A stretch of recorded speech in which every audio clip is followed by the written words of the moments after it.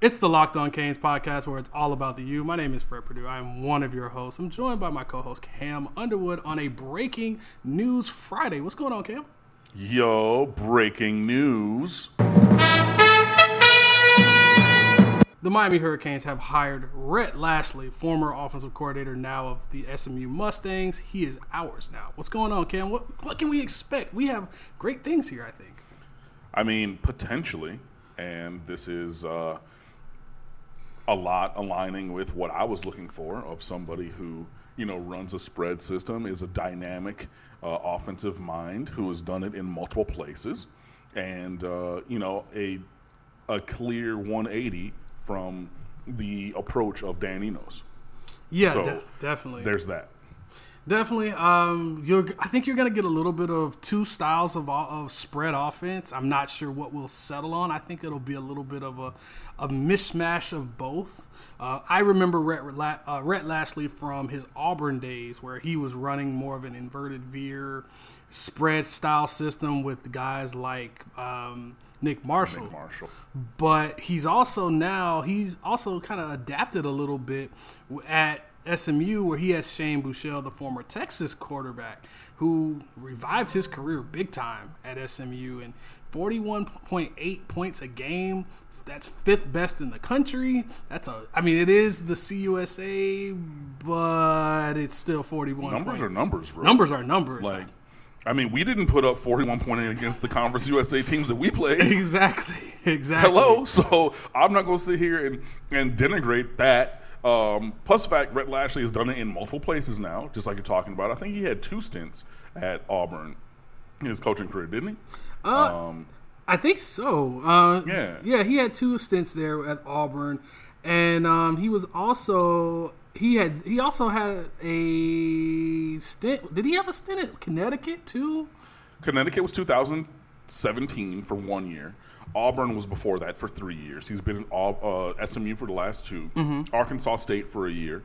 Samford for a year. He was a GA at Auburn for 2, a GA at Arkansas.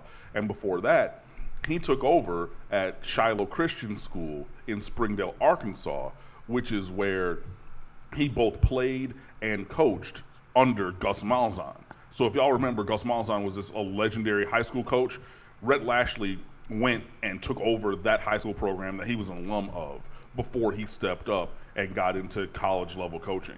So, the man has put up points everywhere that he's been. And Texas high school football is where he's doing Arkansas. I'm sorry, Arkansas football. But for me, what I look at is, and I think this is a huge piece, he's a quarterback coach. And that's where I think you have to it's not just one thing to be an offensive coordinator. You could be like a wide receiver coach or something, but to directly correlate that to the quarterback and say, how do we make our guys better? Whether it's Tate Martell, I don't think you can fix him, but also N'Kosi Perry, your guy, I think you can fix him in that system. That'd be perfect for him because he's not having to think as much. And a Jarren Williams, while it may not fit his style because he's mobile and athletic enough, but he doesn't fit exactly what you're looking for. But he could be that bridge quarterback over time if you're just looking to develop a more dual threat guy. Again, you can run spread with quarterbacks because quarterbacks are, if a quarterback is good, you can tailor that spread to their skill set, and I think that's something that Rhett Lashlee, and I said that because Fred said it earlier, darn you, but Rhett Lashlee, he's able to do that. So whichever of those quarterbacks ends up winning the job, I think that they can be put in an advantageous situation. And not only is Rhett Lashlee a quarterback's coach, he was a quarterback himself. He was a top 20 quarterback in his recruiting year in high school coming out, alongside such names as what's his name? Oh, he backed up Matt Jones at Arkansas. And so Ben Olsen, who was, I think, number 1 that year, kid who was a Mormon and went to a mission. I do remember that name, Ben Olsen. I do remember that kid. Trent Edwards, Drew Stanton, Matt Moore, guys who These are backups in the NFL, and they've still backups and starters for years. Yeah, exactly. And he was ranked similarly as a recruit coming out of Shiloh Christian School. So he's done it. Okay, he got behind one of the biggest freaks in recent memory of Matt Jones at Arkansas. So a really noteworthy high school quarterback didn't have the career that he necessarily wanted, but then he goes right into coaching of quarterbacks on offense and has done it at a high level in multiple places. I mean, there's a lot to like. Definitely there is a lot to like, and obviously he's a well-sought-after name. Arkansas, Missouri, Texas, and Washington all showed interest. Mm-hmm. And by the way, SMU's had their best season since 1984, the Pony Express days. That's a 10-3 mark, not bad at all. Again, the fifth best offense, and the CUSA isn't really a bad conference for it being a group of five school. I hate when, college football fans that may be more casual fans, they go and say, "Oh, they're the group of five school. They don't matter. They wouldn't stand in the ACC or the SEC."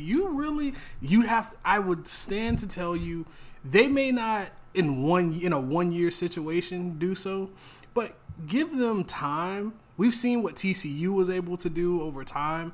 They've been able to compete, or they're not the bottom feeders that many thought they would be in the Big 12. Very much the same as Utah in the Pac-12. They're not, as far as group of five, what we would have called back then group of five schools. Give them recruiting cycles, give them good players. Maybe a school like Texas has down years. You never know. Yeah, and they're SMU played the SMU schedule, and they beat, they have 11 wins this year? 10 wins, 10-3. 10. Okay, well, still, that's better than us. That's production against the schedule that they have. And, again, they average 41-something points a game. One of the things that I forget who wrote it. I don't know if it was Marsh or DeTavio over on State of the U, but when looking at their offense, they're going fast.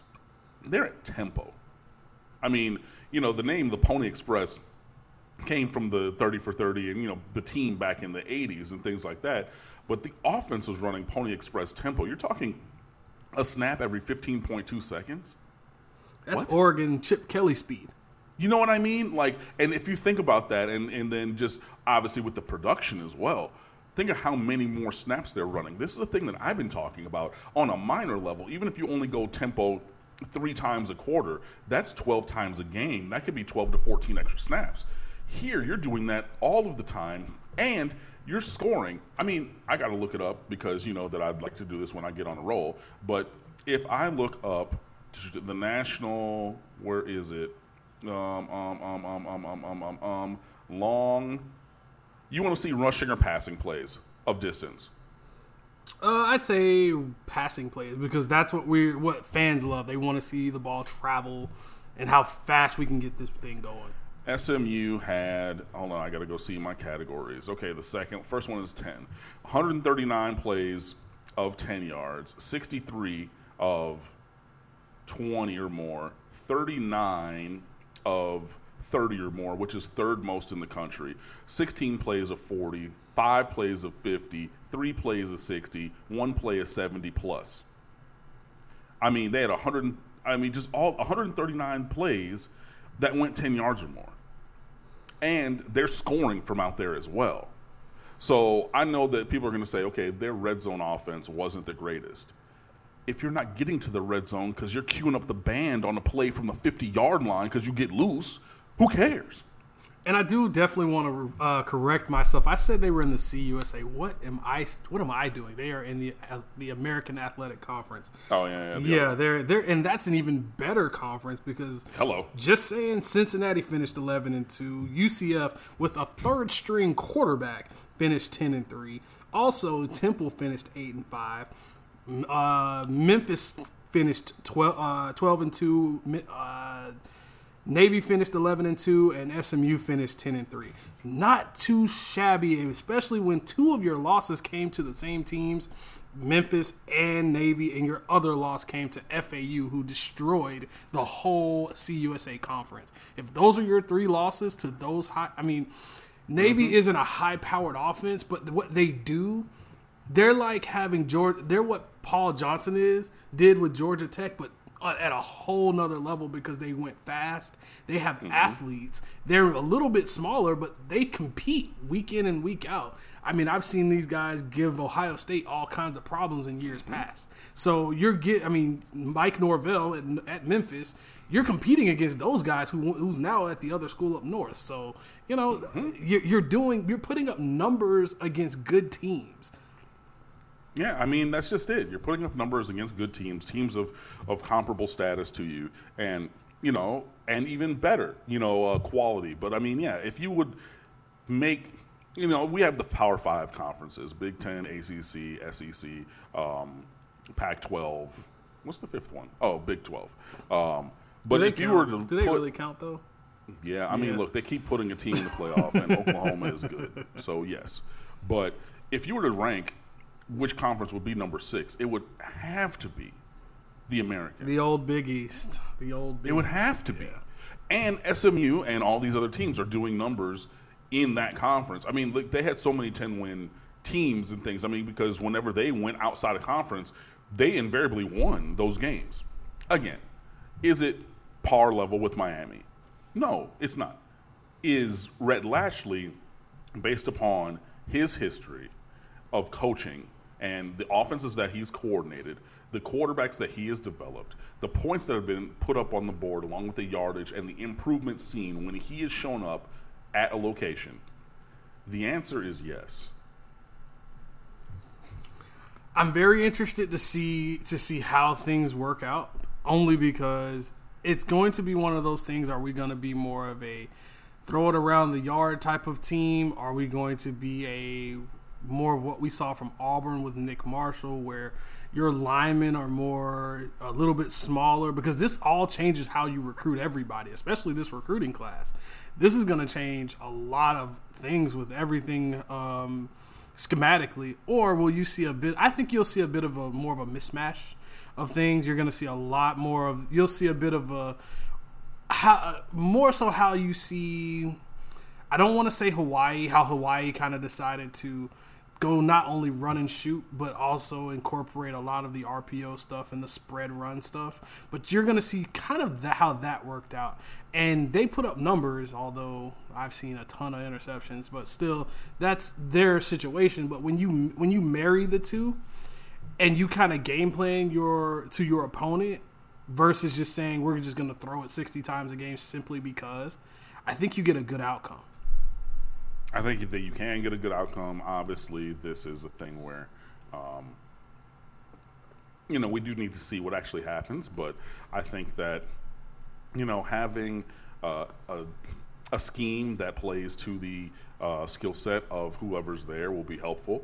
We're not going to have Tate Martell trying to run drop back passes from under center anymore. You know what I mean? That kind of mismatch of skill set to allocation or engagement on the field. So, yeah, I hope we see no Tate Martell at all, but hey. I'm just saying what the players are good at versus what we're asking them to do. I mean, even if you take out the name or whoever you want to put in there. So, I mean, I'm interested to see, and I think it comes down to the foundation of who's going to be the quarterback, which we'll see. But whether it's Tate Martell, N'Kosi Perry, Jaron Williams, Tyler Van Dyke, hey, maybe even you activate to the conversation of Peyton Matoka, who played in a spread offense. Yes, it was at a small Christian school in Houston, but he put up capital N numbers in high school. Hey, if he ends up being the guy running around, chucking it, and then having running backs and wide receivers and tight ends, of course, because we use a tight end here, with space to make plays, fine. But if any of one of those 5 quarterbacks, I only think that 2 of them maybe are similar. Maybe it's a Matoka and Perry, and maybe a Van Dyke. Well, yeah, I would say Matoka and Perry are more similar. Van Dyke and Williams are more similar. And the outlier is Tate Martell, just because he's Johnny Football kind of skill setted. So whichever one of those 3 ways that you want to go with the offense, I think it's going to be different. So, I mean, I'm interested to see how this is built, because things can get built differently depending on who the quarterback is, and that is at the foundation of everything, which is why you're bringing in a new offensive coordinator / quarterbacks coach to get that right, get the scheme right, get these guys in space, get going faster, and using the talent that's on this roster. And finally, when we start scoring, because I'm claiming that victory at least, we're going to start scoring points. I don't know if we're going to win games, but we're going to start scoring points. But when we start scoring points, people will then see the talent on this roster that you and I and others have been talking about for so long. We will definitely be able to see that talent once everything gets out on the field. And we'll get a bit of a preview going into the spring. Once the spring game comes, now I'm really excited to actually go. I would love for this spring game to be in Orlando, so I don't have to.